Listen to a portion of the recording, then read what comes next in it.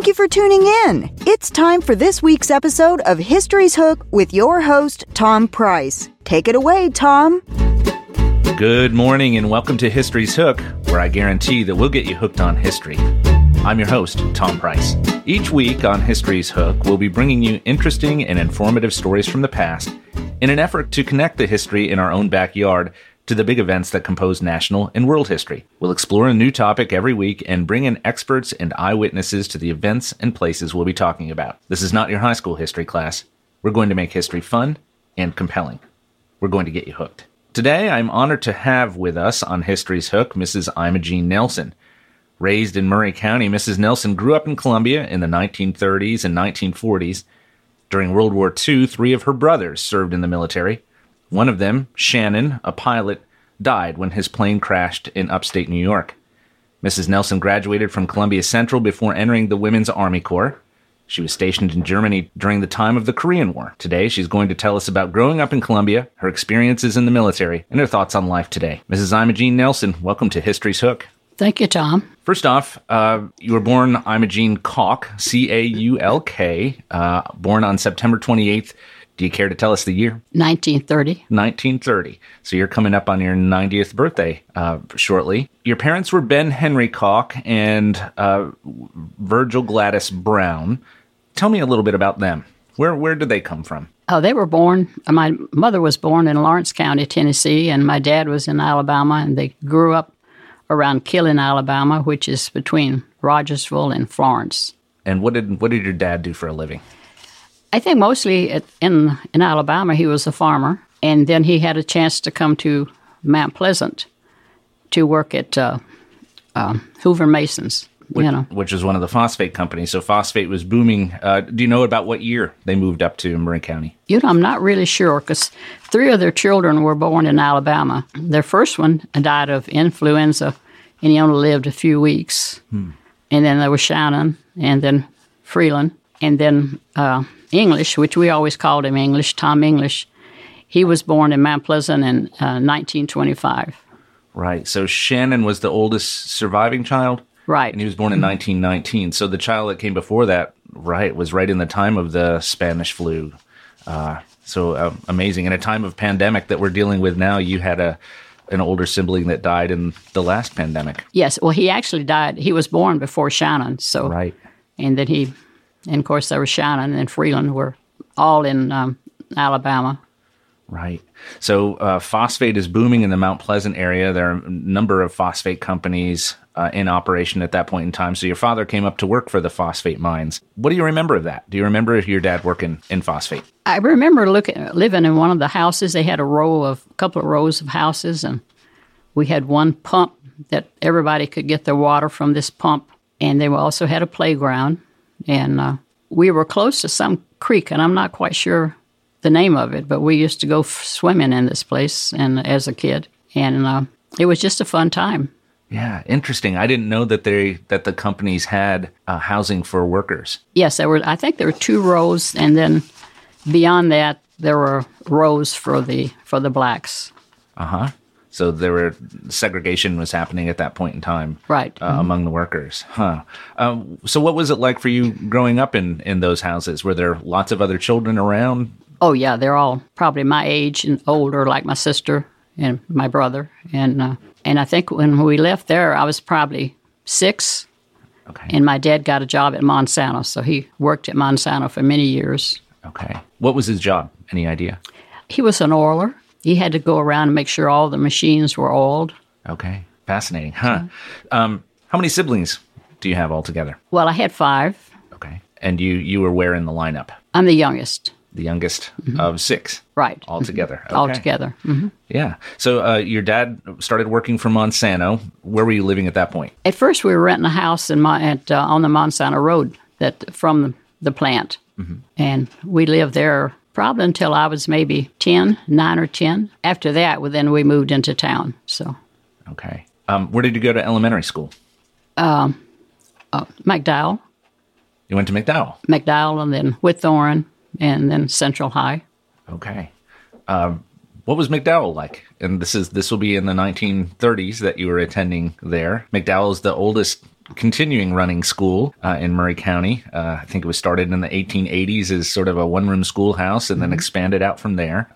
That's been in the news a lot lately. They're talking about closing McDowell now, but you're a product of that from the 1930s. What was McDowell like in the 1930s? It was very nice, and I thought a beautiful building. Then I don't know exactly when they remodeled it, but it didn't turn out as nice looking to me as the old building. It seemed like we had a lot of steps to go up to. And the playground was on each side of the building, swings, and we could play ball and do a lot of jumping and all kind of just fun stuff for a kid. Yeah. Where did you live in town when you? Well, when my folks left from Monsanto, they bought a place in Westover Park. And at Westover Park, we only had, ours was either the 6th or 7th house.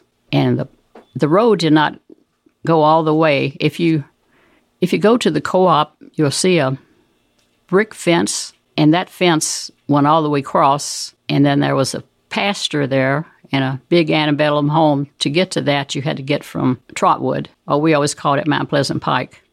And then the side streets, there were just enough, you could tell it was enough tracks there for a car, but a good place for bicycles, to ride your bicycle. And some of the houses were distance then, and we could have a ball field because my mother could always look out and she'd see us down there playing ball. So that was kind of out in the country at that point in time, wasn't it? It was, yeah. City limits was on that first bridge, overhead bridge as you come out of town. Right. That was the city limits were there. And some of the boys that lived there in our neighborhood, they would cross over and go to Rainey's pasture, which is where Rolling Fields is. And see, that was all pasture land in through there. How did you get to McDowell? I think at McDowell, at one time we had moved on, I had to ride to McDowell. I think we were living on the Hampshire Pike for a short time. Okay. And we walked to school because I can remember coming back a few times when the creek was real low.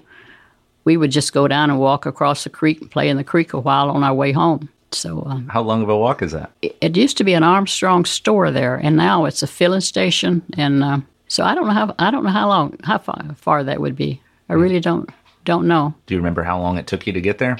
No. Okay. And even at Westover Park, most of the time we walked, or some of the neighbors would pick us up. And we used to have a service bus that would come through Academy Lane. And sometimes we could walk to Academy Lane and catch it in time. But if not, we walked to school, and even through Whitthorne and high school. And I went through high school 3 years with perfect attendance. And the only time I missed was when my brother was killed. So, what were some influences on your early life as a child growing up here in Columbia? What stands out in your mind? What were things that influenced you later on? Are there any particular teachers, for instance, who had an impact on you, or an organization maybe that you belonged to? I'm ashamed to admit I can't remember the teacher's name, but I had one in I think the 4th or 5th grade that was very good, and I was She had an interest in all the kids, not just me. And in Whitthorne, I had Miss O'Neill, which taught home ec, then on to Central. And everybody in Central knew Mr. Gardner. He was a history teacher. So, World War II came when you were about 10 or 11 years old. Right. What do you remember about the war? Do you remember Pearl Harbor? Yes, I do. And just sad over it like everybody else was at the time. And I know in school, like in McDowell, they encouraged us to have a victory garden. And beyond that, other than listening to the news, and of course we had a radio that we had to be careful because we didn't have, some of the houses we lived in didn't have electricity. And you had to be careful not to run out of your battery would go dead on you. So we didn't hear that much, about it. You had 3 brothers who were in the war effort. Did they join the military after the war began, or were some of them in prior to that? Well, I have a book in 1939, Tennessee National Guard book, and my brother Shannon is in that book. He's in the cavalry division that was in Columbia, and I heard the 2 brothers talking about being in the cavalry, and then Freeland, like Benny Freeland, he later on joined the cavalry. But Shannon's picture's in that big book. And then my mother said ever since he was 10 years old, he talked about going into the Navy. So, and then he graduated Hampshire in 1944 and joined the Navy. And then I have some papers where Benny went in about that same time, but he had to, the National Guard had to sign off papers because he hadn't served the time that he's supposed to serve in the National Guard, but they released him so he could go into the Army. Huh. So Shannon, Benny, and Tom English are the three brothers who are in the military. Right. Let's talk about Shannon first. So he was born in 1919, and so you said he graduated from Hampshire in 44, and then went into the Navy. But he had a little bit of military experience ahead of that. He was a naval officer, which is interesting. Did he have any college under his belt? He didn't have any college under his belt. No. I think he went in the Navy in 1940. 40, okay. Yeah, and took his training. And he had also just finished his training, and he was supposed to be going on a board ship to go into combat. And by that time, the war had ended. And that's when he went with a friend of his that was aboard ship. All their equipment has already been aboard the ship. I think it was U.S. Franklin Roosevelt was the name of the ship. Okay. And which is an aircraft carrier? Yes. He was a pilot. Mm-hmm. And they were going to start practicing for combat. And his friend needed to go home to get some extra flying time, and so he asked my brother to go with him. And he was supposed to go and meet his wife and daughter, and then on the way there, and then he was supposed to set up a girl for my brother to date. And on the way there is when they ran into bad weather, and they ran into this mountain up in upstate New York, and they both were killed. So, how did you find out? Do you remember the day? I know it happened it probably was the 3rd of November. And I know it happened the crash happened on a Saturday, and we didn't get word until sometimes Sunday morning. And I believe it was through a telegram. And one of the neighbors brought it over and told my folks about it. So must have been a hard day. Oh, yeah. And up until almost the time she died, she had always say, "Do you think he's really gone? Do you think he really died?" Because we couldn't see him. I remember the coffin, and the top was raised, and I thought, we're going to get to see him. But when I got up there, it was all black, glass, and it was all black underneath. And my brother had to identify the body, Benny, which I'm sure was very difficult for him. But they brought his body back. Oh, they brought his body back. He's buried in Rose Hill? In Rose Hill Cemetery. Mm-hmm. The accident happened, you're exactly right, on November 2nd of 1945. He was flying, or he was in, his friend was flying the plane. He was in a U.S. Navy SNJ-4 Texan trainer aircraft. They left Charlestown, Rhode Island on a cross-country training flight to Chincoteague, Virginia. It arrived safely there. It was carrying your brother Shannon, along with the pilot, Ensign James Frederick Wagner, who was 25 years old and from Titusville, Pennsylvania. They were both assigned to Carrier Aircraft Service Unit 26. And on the morning of November 3rd, the men took off from Virginia, bound for Groton, Connecticut. The aircraft's expected time of arrival at Groton was 11:31 a.m. But while passing over the upstate New York area not far from the Connecticut border, they encountered foggy weather, according to the report, in a cloud ceiling of 1,000 feet. At approximately 11:15 a.m., the aircraft crashed into East Mountain, an 1,800-foot tall hill in the village of Wingdale, New York, which is in Dutchess County, just not too far, sort of between Albany and New York City. The impact took place on a rocky ledge about 100 feet from the summit.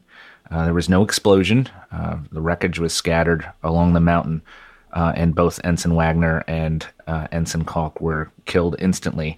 A man living nearby heard the accident, and upon investigation found the crash site and notified authorities. So he had been in the military since 1940, you said, and then passed away in 1945, so just after the war ended. A sad story that I know must have been very difficult for your family. Were you close with your brothers? I think so.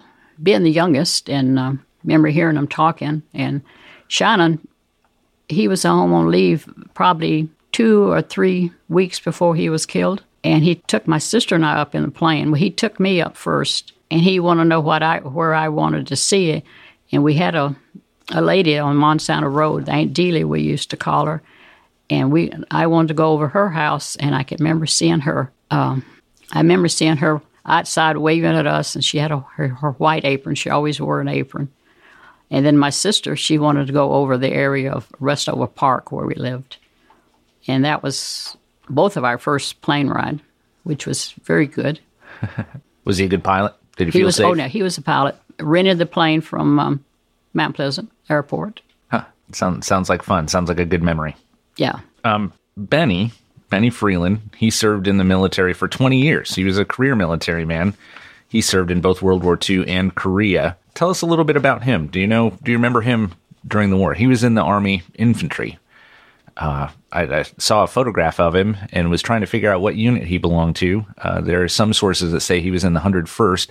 The patch that he has on his arm shows him in the service division. So he was either working in a headquarters or he was working on supplying troops and that kind of thing. Tell us a little bit about Benny Freeland. Well, he was always hard to keep up with, different places that he went, and he really went just about all over. I know he spent some time in Iceland and in all different all countries, and very active. And then even when he got out, he was very active in civic stuffs in Etheridge, Tennessee. And I know when my both brothers were home, we had a family that they lived on the Williamsport Pike, and they had 2 daughters. And somehow or another, they always came to our house when they were home. And I think they liked the 2 daughters like my 2 brothers. But he did end up marrying one of the daughters. But later on, that didn't work out too well. So a lot of problems in a divorce, So. Sure. Well, let's continue his military story in just a minute. Let's take a quick break, and we'll come back in a moment on History's Hook. Don't go away. History's Hook with your host, Tom Price, will be right back after this brief commercial break. At Columbia Chrysler Dodge Jeep Ram Fiat, you can always count on us for a great selection of late model, low mileage, one-owner vehicles. All have been thoroughly inspected and are ready to go. You can even save time and buy online with our online shopping tool. Looking to sell your vehicle? Great news! We're paying top dollar for your trade. All makes, all models, and in any condition. Trade in and trade up today. At Columbia Chrysler Dodge Jeep Ram Fiat, you can count on us. Hi, Terry Tillis from Tillis Jewelry. When you think of diamonds, what do you think of? Rare, precious, timeless, sparkles like the sun. They are timeless and nothing like them on earth. Then do you think, where do I buy local to buy the perfect ring? Maybe a diamond pendant or earrings, or maybe a new diamond band. Look no further. Tillis Jewelry carries all your diamond and jewelry needs. Stop by and see our wonderful collection. And remember, if you don't know your diamonds, know your jeweler. Tillis Jewelry, downtown Columbia. American Standard Heating and Air Conditioning is built to a higher standard, so you can focus on the problems in your life that actually matter, like the stair that only creaks when everyone else in the house is asleep. American Standard Heating and Air Conditioning, built to a higher standard. Call Davis Heating and Cooling at 931-388-2090 for all your home comfort needs. Davis Heating and Cooling is your local American Standard dealer and proudly serves the Maury County area. Find Davis Heating and Cooling online and on Facebook or call today, 388-2090. Are you thinking about a new fence? Maybe you need a pole barn. Then you should give Sands Fence Company a call. That's 931-309-1644. Will Sands has built his business based on the principles of honesty, quality, and integrity. Sands Fence Company has been in business for over 20 years, providing the community with farm, residential, and commercial fencing, as well as pole barns and buildings. Call today for a free estimate. Sands Fence Company, 931-309-1644. 931-309-1644.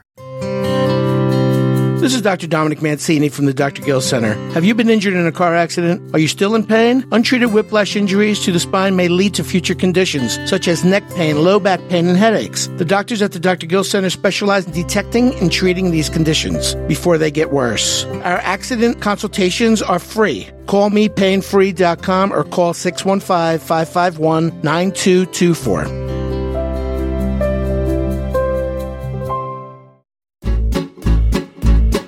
History's Hook with your host, Tom Price, is back. Take it away, Tom. Welcome back to History's Hook. Today we're having a conversation with Mrs. Imogene Nelson, who is a member of the Women's Army Corps during the time of Korea. We've been talking about her family and growing up in Colombia and her brothers, three of whom served in World War II. Before we continue on with Benny Freeland's story, you have an interesting story about Shannon, the pilot, and an interesting connection to Elvis Presley. Well, one day this Mr. Larry Pogue came into the archives because he was reading a book about the life of Elvis Presley, and he mentioned the Shannon Cock from Columbia, Tennessee, and he asked Bob Duncan if he knew anything about it. Well, I volunteer at the archives, and so Bob has also written a nice article about it. But they were going to see the Wagner and his wife, and when the plane crashed, and his young daughter. Well, his young daughter was Priscilla, and then later on, Priscilla's mother remarried, and this man that she married to, she adopted Priscilla, and Priscilla didn't know this until later on that about all the story about her dad. She hadn't heard anything about that because she was adopted. So her biological father was Mr. Wagner. Mr. Wagner. Ensign Wagner, who died in the plane crash with your brother. Right. Wow. So. Amazing, the connections we make. Oh, yeah. Small world. It is. Yeah. So we were talking about Benny Freeland just before the break, and that he was in the military serving in both World War II and Korea. I came across a record saying that in serving in 1944 in the European theater, he was hit with some artillery shrapnel and was wounded pretty badly. Do you remember anything about that? No, I do not. I was surprised. I've seen some records where he had a scar, about a 6-inch scar, and some bruises on his head. But I didn't know that until I was going through some of his records that I have. Yeah, I'd like to know more about his service in World War II. As I mentioned earlier, there's some indication that he was in the 101st Airborne. So I'm very curious about where he was during the war, and we'll dig a little bit deeper on that. He survived World War II. Do you remember him going into Korea? He continued on in the military, as we said, for 20 years. Do you remember him? Was he deployed to Korea? I'm sure he must have been, but I don't know. Most of the things that I think the records that I have at home is mostly when he was in Japan. He was an honor guard at the Imperial Palace in Japan, and looks very sharp in his uniform, So, and he also boxed some, in the Army, and he got out of the Army for a while and went to Chicago and took up for welding school. And then when he got back from that school, he re-enlisted again. Huh. So he's coming and going at different times, and I really can't remember all the places he's been. And I didn't realize that when I saw he had this scar, I didn't realize he had been injured that bad. He was in pretty bad shape in 1944, according to the records. He had shrapnel, I think, in his arm and his hip. Mm-hmm. He had jaundice and some other ailments going on too. So he was. It sounded like he was in pretty bad shape in 1944. We'll have to dig a little deeper on that, Miss Imogene, and see what we can find out about him. Okay. The third brother, Tom English, served aboard the USS San Francisco. Tell us a little bit about Tom English. What was he like growing up? Well, he's rather spoiled, that I can remember. And then he joined the Navy when he was 17. I don't know how he managed that. You would think he'd almost have to have permission from our folks, but I don't think they would have given him permission. He was always, we always had a car. Although my mother and dad never drove a car, we always had a car, but each brother would come in line enough to, take turns driving that car. Well, when it came his turn, when the other two were in the service, and my sister and I, if we wanted to go to a movie or something, oh, you got to wash my car. You got to do this for me. You got to do that for me. So there's a lot of arguments going on when we were all kids. So. That's great. Yeah. What do you remember about him in the Navy during the war? Did your brothers write home? That's a question I wanted to ask. Did you communicate with them regularly during the war years? I think we did, but it was so slow to getting letters and cards from him. And I remember mostly Benny was always good about sending cards and pictures and stuff. But I don't remember that too much about my brother, English, and doing that. But he was also injured. He had shrapnel in his leg, I believe, aboard ship. And he was in the USS San Francisco. And he had 11 battles, stars, and fought in the Battle of Midway and Guadalcanal and other places, a lot in the China Sea area. Mm-hmm. Yeah, the USS San Francisco was a cruiser. It is the third most decorated warship in World War II. It saw an amazing amount of action. The ship was awarded 17 battle stars, 11 of which your brother participated in. The San Francisco, interestingly, was at Pearl Harbor at the time of the attack on December 7th of 1941. Interesting, off-duty signalman Ed Ifkin was relaxing on the signal bridge on the San Francisco on the day of Pearl Harbor, and he wrote this. I was reading the newspaper I just bought at the kiosk on the wharf when an airplane buzzed over my head with that big red meatball on its side. I was trained to recognize foreign insignia and knew right away it was Japanese. I telephoned down to the bridge and told the duty officer. He said, Ifkin, you'll go on report for horsing around. And then boom, the first torpedo hit the USS Oklahoma. Our guns were down, so a bunch of us climbed over to the New Orleans, which was berthed right next to us. We spent the next 2 hours feeding ammunition to the gunners. Ifkin is now recognized as the first U.S. sailor to report the Japanese attack that completely shocked the American Navy and burst the nation into the World War. So he was a sailor on board the San Francisco. So the San Francisco was in the war from day one. At the Naval Battle of Guadalcanal, of which your brother was a part, the ship was heavily engaged in a night attack near Sable Island, which is now often referred to as Iron Bottom Sound. There are about 50 ships on the bottom of the ocean there. During that battle, 27 sailors, including Rear Admiral Daniel Callaghan, who the San Francisco was the flagship during this battle. So there was an admiral aboard. Admiral Callaghan and Captain Casson Young were both killed during that fight. The ship had taken 45 hits. Structural damage was extensive, but not fatal. No hits had been received below the waterline. 22 fires had been started and extinguished. For her participation in the Naval Battle of Guadalcanal, she was awarded the Presidential Unit Citation. For the same action, 3 members of her crew were awarded the Medal of Honor: Lieutenant Commander Herbert Schonlin, Lieutenant Commander Bruce McCandless, and Boatswain's Mate First Class Reinhard Kepler. Admiral Callaghan was also awarded the Medal of Honor posthumously.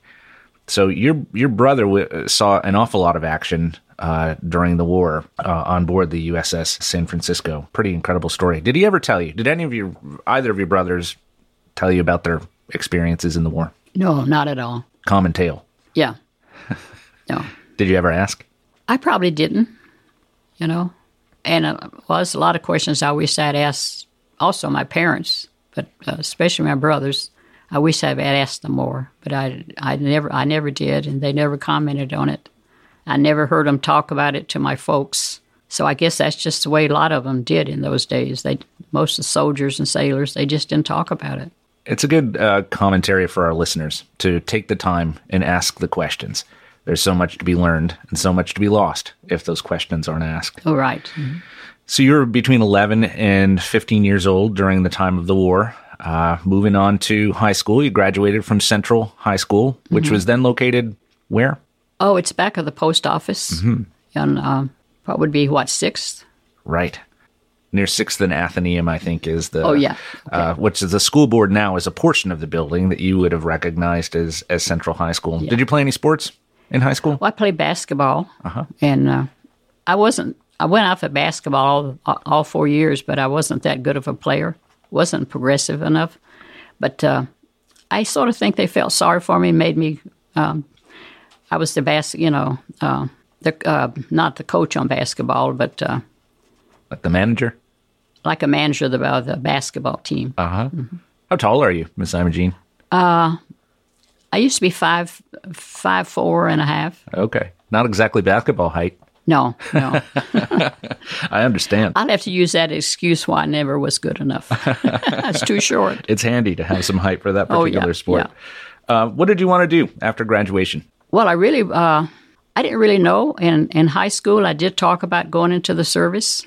I just talked about it, and then I had a friend that wanted to go. And one brother, the one in the Navy, he didn't think I should do that. He says, they all have a bad name. You'll be coming out smoking and drinking and doing no telling what. Well, then Benny, he had a different attitude. He says, if that's the kind of person you're going to be, you can be that here in Columbia.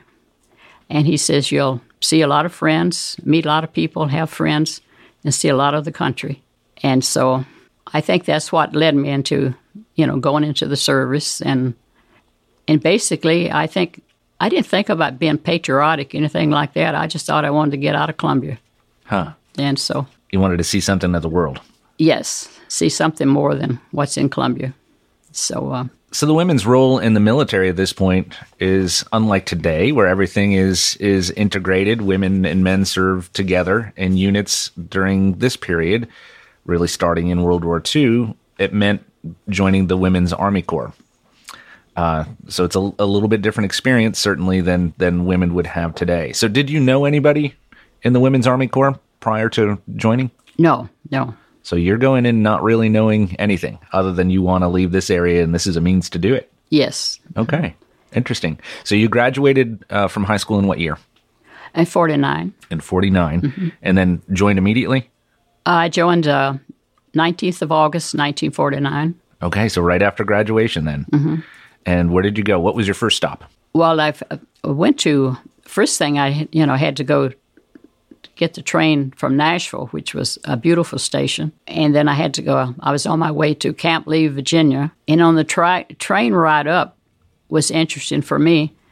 But when we got up close to the mountains, I was positive I could get out and walk faster than that train was going. And then I remember seeing the houses on top of the part of the mountain, just like little small houses. And then from there, my first stop, I think, was in Virginia, where I had to change planes. And I think it was Roanoke, Virginia. I had a man that was sitting next to him, and he's trying to talk me into staying on the train and going all the way to Washington. And then when the conductor came by, he told me that I was on the next stop. And this man kept talking, and the conductor says, you let that young lady make up her own mind. So I asked the conductor what I should do, and he says, you get off the next stop. And I said, that's what I'll do. Wow. And then I met a young girl there, because something about her, she looked as lost as I felt like I was lost. And so we got to talking, and she's going to the same place I was going. And so then when we arrived there, we had a whole bunch of girls were behind the fence, and they were saying, you're going to be sorry, you're going to be sorry. And I thought, what have I got myself into?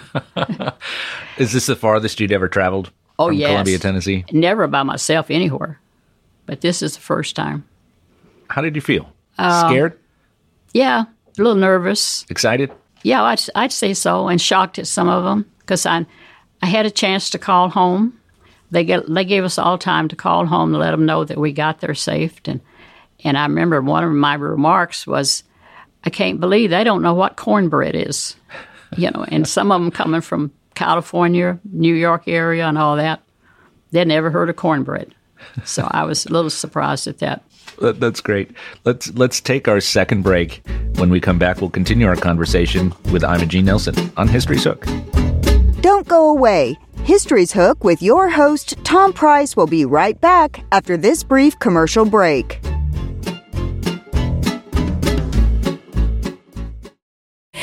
Hi, I'm Robert Rogers at Parks Motor Sales Buick GMC. Parks Motor Sales was founded by my granddad, Bobby Parks, and my great-granddad, Julian Mays, in 1958. We've been family-owned the whole time, and being family-owned, locally-owned means you get to get your next vehicle or your existing vehicle serviced by the same people who stand in the grocery line with you, drop their kids off at the same school you do, and smile and are happy to see you when they do. So come see us at Parks Motor Sales in Columbia, Tennessee on 919 Nashville Highway or parksmotorsales.com. I'm Barbara Lincoln with Holland's Pharmacy. We have advertised with WKRM and WKOM for the past several years and found it to be very successful. I highly recommend advertising with them if you have a local business like ours. We're located at 1608 Hatcher Lane here in Columbia. We're open Monday through Friday from 8 to 6 and Saturdays from 8 to 2. Stop by Holland's for all your prescription needs where we have fast, friendly, courteous service. We custom fit support hose for you also. Thanks for supporting Holland's and WKRM and WKOM. Hi, I'm Steve, the Garbage Man. Are you new to Maury County? We want to welcome you and your family. We are a local residential garbage service, and we want to be your garbage man. We've been around for over 30 years, so we have a reputation. Check us out at garbagemaninc.com or call Mike at 931-540-0919. You could also ask your neighbor. 931-540-0919. For 40 years, the Jeweler's Bench has worked hard for their customers and provided the highest quality jewelry at the best price. They keep going back. Recent renovations have allowed them to expand their inventory. More high-quality jewelry, custom vintage and estate pieces, and professional jewelry and watch repairs. They also buy gold. The Jeweler's Bench. Still here, still great service. 808 Trotwood Avenue, Columbia. Every morning, I park my car across the street from my business, and I can't wait to get in there. That's pretty common for small business owners. We have the added satisfaction, however, of guiding hundreds of families with their retirement, education, savings, and general investments. We're a locally owned business that tries very hard to simplify a complicated world. This is Monty Sneed from Caledonian Financial in historic downtown Columbia. Securities and investment advisory services offered through NBC Securities Incorporated, member FINRA and SIPC. Columbia Foodland is a locally owned and operated family grocery store with a full line of dry, dairy, frozen, meat, and produce items. We focus on keeping the freshest hand-cut meat and produce items daily with the most competitive prices in town. We offer weekly ad specials as well as in-store weekly specials throughout the store. Located at 427 West 7th Street in Columbia in the former Harris Foodland location. Columbia Foodland. We're here and ready to serve the wonderful people of Columbia and the surrounding areas. What would you do if you ran out of food to feed your family? That's the reality for hundreds of families here in southern Middle Tennessee, and you can help change that. Front Porch Radio is partnering with the Well Outreach to help feed as many families in need as we can for as little as $30 to provide a week of groceries. Join us for a special live broadcast on September 26th and 27th on Front Porch Radio, or you can give right now to help a local family in need at thewelloutreach.org. History's Hook with your host, Tom Price, is back. Take it away, Tom. Welcome back to History's Hook. Today we're having a conversation with Miss Imogene Nelson, who is a member of the Women's Army Corps in the time of the Korean War. Miss Imogene, you're mentioning you're on your way. You've left Columbia really for the first time, certainly by yourself, but going a long way away from Columbia for the first time, heading to Fort Lee, Virginia. What was your first impression of Fort Lee when you arrived there? You know, I don't really know my first impression, other than I don't know, they kept us so busy and the barracks and just, you really didn't have a chance to really decide on anything. We had classes all the time, and sometimes we had to get up at 4:30 in the morning. We had reveille and roll call and phys ed, and then sometimes by 8 o'clock in the morning, we've changed clothes 3 times. Every time you turn around, you had to change clothes, put a special uniform for special classes, and they had a rigid physical exam, which was awful. But and then they had to measure you for the uniform and give you all, make sure it fit. If it didn't fit, they'd alter it for you because they want to make sure you look good. They want to make sure you look good, feel good, and you work well. So, and it was constantly going all the time. It's time for the mail call. Sometimes it was sad and sometimes it was happy because when you got something, I always got the Herald, so that was good. But how did you get the Herald? My sister always made sure that I had the Herald. Wherever I was, she made sure that I got the Herald. Huh. Tell us about your sister. We haven't talked about her. Well, I was 4 years younger than my sister, and she was always very good, very nice to be around, and she took her training. She was at the King's Daughter School on School Street, It's King's Daughters Hospital, and she took her training there. And then they had a home for nurses that was on the corner of School Street, and I think it would be 8th Street, I think. And she took her training there, and that was interesting. And then she was always, like when my brother died, it was so close to Christmas. Christmas was sort of sad. And I know a little boy down the street that we used to play ball with and everything. He brought me up a handkerchief. And then after she got off from work, she brought me a wood burner set. That was my Christmas, because that was a very sad time, you know. So she was always doing little things like that for me, you know. Her name was Dorothy. Dorothy. Uh-huh. You called her Dot. We called her Dot. That's great. And so you were being kept apprised of what was happening at home through the newspaper that she sent you while you were at Fort Lee. What kind of schooling did you get at Fort Lee? What were you going to be in the Army? Well, they taught a lot of things from our, we had a lot about military history, how to wear your uniform, how to put, your patches on, and your brass had to be just so, and we had a lot of programs that we had, maintenance of our clothes and equipment, map reading. I enjoyed map reading, and drilling. Marching a lot of places. I like marching. And our company was the first company that went on bivouac for a week. That was interesting. We had You were the first company to do that? To do that. Mm-hmm. Really? So you weren't learning military maneuvers, or you weren't learning combat maneuvers, I should say. Women were not allowed in combat at that point in time, of course. So your training is a little bit different from men, but you are marching. So what was bivouac like? What did you do in the field? Well, we are trained somewhat like the men, because we had an obstacle course and we had to crawl through it.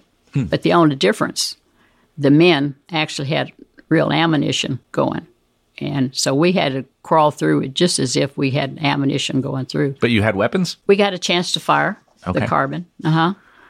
And we had to learn how to do the gas mask going through and stay a little while and then manage to put the mask on. And we had to put our tents up, buck tents, slap in our tents. We had to camouflage, do everything as if we were in real battle. And we still had classes, And then after basic training, we got certificates that said, you have completed the 23rd class of basic training on 18th of November, 1949.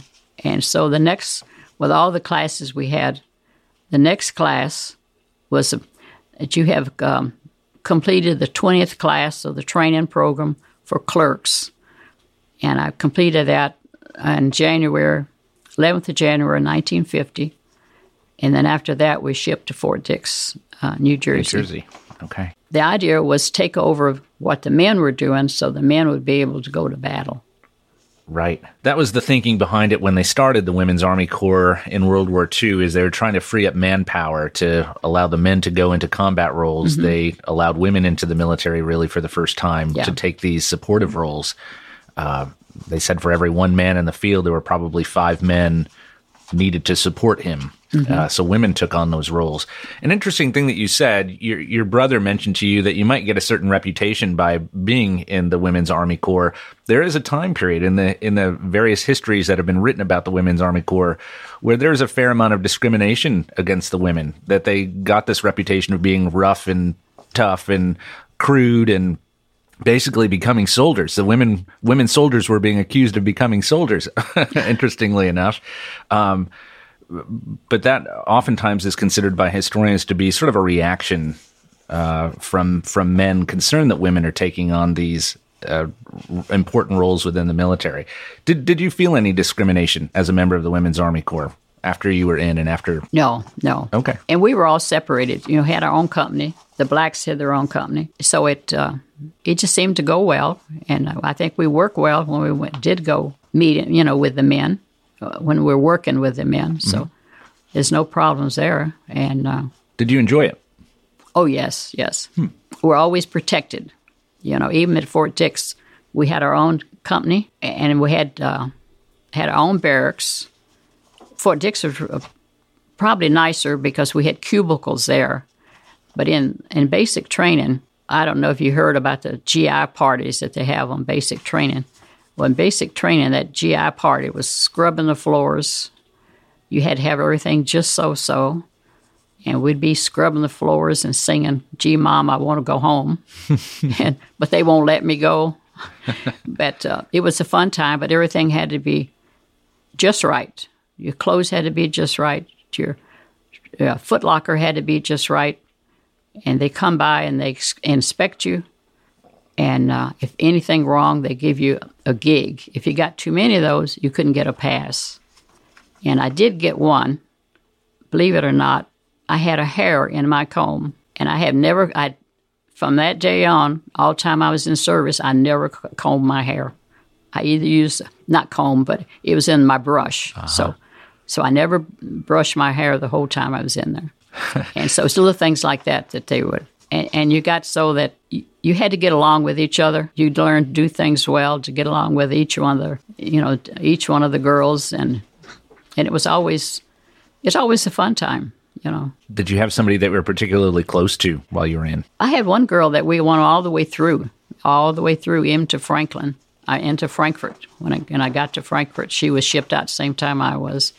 At the end of basic training, half of us went to Fort Dix, and the other half went to Fort Bliss, Texas.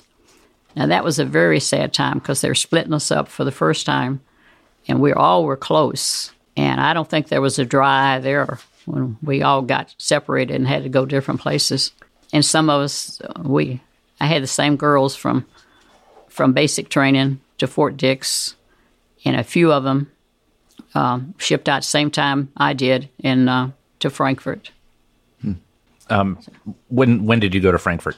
I went to Frankfurt it was in November 1950, I believe. Okay. That I went to Frankfurt. What was Frankfurt like for you? That's a very long way away from Columbia, Tennessee. Oh, yeah, it was very, very nice. Very, very nice. Beautiful, beautiful country. They called it Wax Circle. So they had some stores there, but we were in like a hotel, not a hotel, but it wasn't barracks. It was like an apartment building. And we had 5 to a room. We had a sergeant that made sure everything was clean and done right. And it had a bathroom and a kitchenette, small kitchen. And it's 2 girls to a bedroom. And I don't ever remember arguing, like you didn't clean the tub or anything like that.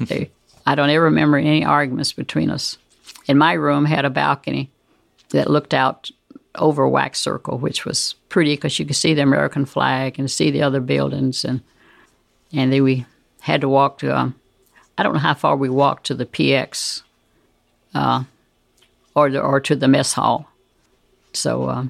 Were you doing clerical work? Clerical work. Mm-hmm. You met your husband in Germany. Yes, I did. What was he doing? He was a staff car driver, and he drove all generals, congressmen, different ones who come over. Mm-hmm. He was in a convoy once with Eisenhower when he was there. Really? And I did see a certificate he got. One of his certificates, he had driven 5,000 miles without an accident. Huh. And I met him. We have a club there for the soldiers and the WACs and enlisted men. Mm-hmm. And we were in this, I was around the table with a bunch of girls, and different people come and go. Some transfer out to places in Germany.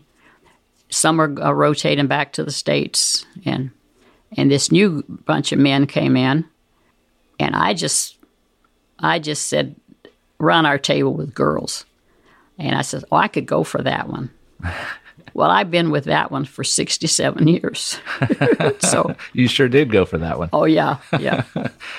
So, how long were you in Frankfurt? I was probably there over a year. Right now I'm not quite sure, but I think it was over a year. But I got to travel. I got to see a lot of things. And I think one of the most, I've been to some nice castles, and everything is beautiful, and everything is just, was amazed at the ceilings in their houses, and even the nice castles were decorated. Absolutely beautiful. This is just post-World War II. Did you see damage from the war? Oh, yeah, there's still a lot of damage. At one place, I remember the building. Just one side of the building was left, and way up high, and I'm guessing third or fourth floor, there was a sink still attached to the wall. So I was a little sort of taken back with that one, and still a lot of damage. Very much, a lot of damage there. Did you get to go to other cities besides Frankfurt while you were there? I got to Garmisch and Berchtesgaden, and in Berchtesgaden I got to see Hitler's retreat and got to be there. I went with 2 other girls, and it was fascinating because part of the building had been damaged, but we were able to walk in one room and see it and look out the picture window they had. Then you look out the picture window, you can see mountains, absolutely gorgeous. And then when we got through, we were commenting about the guide makes Hitler sound like he was a pretty good fellow. And we didn't understand that. Well, then later on, probably a few months after that, we heard that they totally destroyed everything because the Germans, some of them were coming up and almost like he was a martyr. Really? And so they destroyed every bit of that. And we rode the cable car up to his place, and then we rode it as far as the cable car would go. And then we walked up to the top to the Eagle's Nest, which was the view. I can't describe what a fantastic view it was. But we couldn't see it. We couldn't go in the Eagle's Nest. And I think now they have tours that will take you up there. But we walked, and the Germans are always walking. There was all kind of Germans walking up there that day. And then when we finally got back, the next day we couldn't get out of bed. We were so sore from the walking, and dumb enough we took a treat, but we didn't take any water. Well, they suggest that you don't drink their water. So, but that was a fascinating trip. And I think the other thing that I was fascinated by, I got to, one of the girls that I went with, we took a trip to Paris and Rome and down to Naples. And this girl, one of my friends, she had relatives there in a little village, and I can't remember the name of the village. It was an hour from Naples. So we managed to get a bus to there. And I think to seeing how they actually live in Italy was more impressive to me than some of those beautiful places. They were so nice to us, and they all met us in town, and the women carried our suitcases. And I was so surprised that our suitcases, they carried them on their head. And there was a slick path where they always walked from town to their farm. And you could tell along the way that where they'd gone to the bathroom. So you had to watch where you were walking. So when we got to their house, we went upstairs. And I didn't pay that much attention, to down below because I just didn't pay any attention. And then inside, I went to bed early because, well, first of all, I had to go to the bathroom. And then when the lady came in, she brought me a pot. She didn't leave. And so I'm standing there, and I don't know what to do, so I got on the other side of the bed. And then when I got through, she picked up the pot, opened the window, and threw it out the window. Well, down below is where their animals are. So that was shocking to me. And they also stored apples. That's in the fall. And they also stored apples in the floor. Well, then when we left, they insisted on that their son come with us to make sure we got on the right bus and everything without any trouble going back to Rome. And they gave us sandwiches, and they gave us a bottle of their wine. And then from Rome, I'm not quite sure if it was Rome or on our ways to Barcelona, Spain. I'm not quite sure, but we're in a hotel room. And so we decided we're tired of carrying that wine with us. So we decided we was going to open it. So we tried and we tried. And finally, that thing exploded. It went all the way to the ceiling, all the way down the wall. And we were already ready to leave the hotel. And I'm telling you, we got out of that hotel room so fast. I often wondered what they thought, what those 3 girls were doing when they came to clean that room. So, what year did you get out of the military? In 52. 52. Yeah. What did you do after your time in the military? Well, I went to Columbia Business College for a while, and then I left that, and then that was in, I think, 52. And then George and I got married, and then I lived in Minnesota for 20 years. So while there in Minnesota, I worked at Veterans Administration at Fort Snelling, Minnesota. Then after 20 years, we came back home to Columbia, and very grateful to be in Columbia again. We're grateful to have you. Miss Imogene, unfortunately, we're out of time, but thank you so much for spending an hour with us here on History's Hook. Thank you to you and your family for the service that you've given to our country. Well, I appreciate that, and I know I've learned a lot myself. I appreciate the men in service, and I thank all of them for the service and how they keep our freedom and our safety. And I just really learned to really appreciate all the men and women both that are in service. Thank you. And thank you for your having service. me, Tom. We end the show with this quote from Colonel Oveta Culp Hobby, who is the first director of the Women's Army Corps. She said, "Women who stepped up were measured as citizens of the nation, not as women. This was a people's war, and everyone was in it." Join us again next week as we continue to connect the history in our own backyard to the world in another edition of History's Hook. Thank you for joining us for this week's edition of History's Hook with your host, Tom Price. We hope you enjoyed today's show. Be sure to join us every Saturday at 9 a.m. and again at 6 p.m. right here on WKOM 101.7 FM for a journey through time.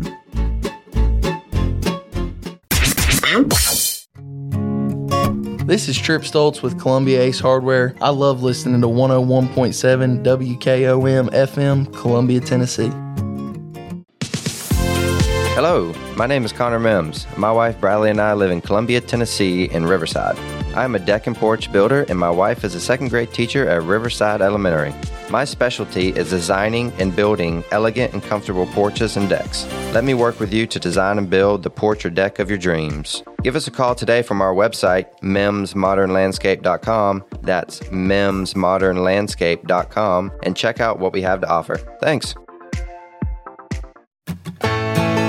Farmer Johnny here, Taylor Family Farm. I want to give y'all a little look-see. We raise 100% non-GMO, grass-fed beef, pasture chicken, and pork on our family farm. Everything that we grow is raised with love and care to ensure the highest quality and nutrition for our family and customers. You can shop online at TaylorFamilyFarmTN.com or visit our farm store in person at Etheridge, Tennessee at 301 Dave Reisner Road. That's TaylorFamilyFarmTN.com for more information.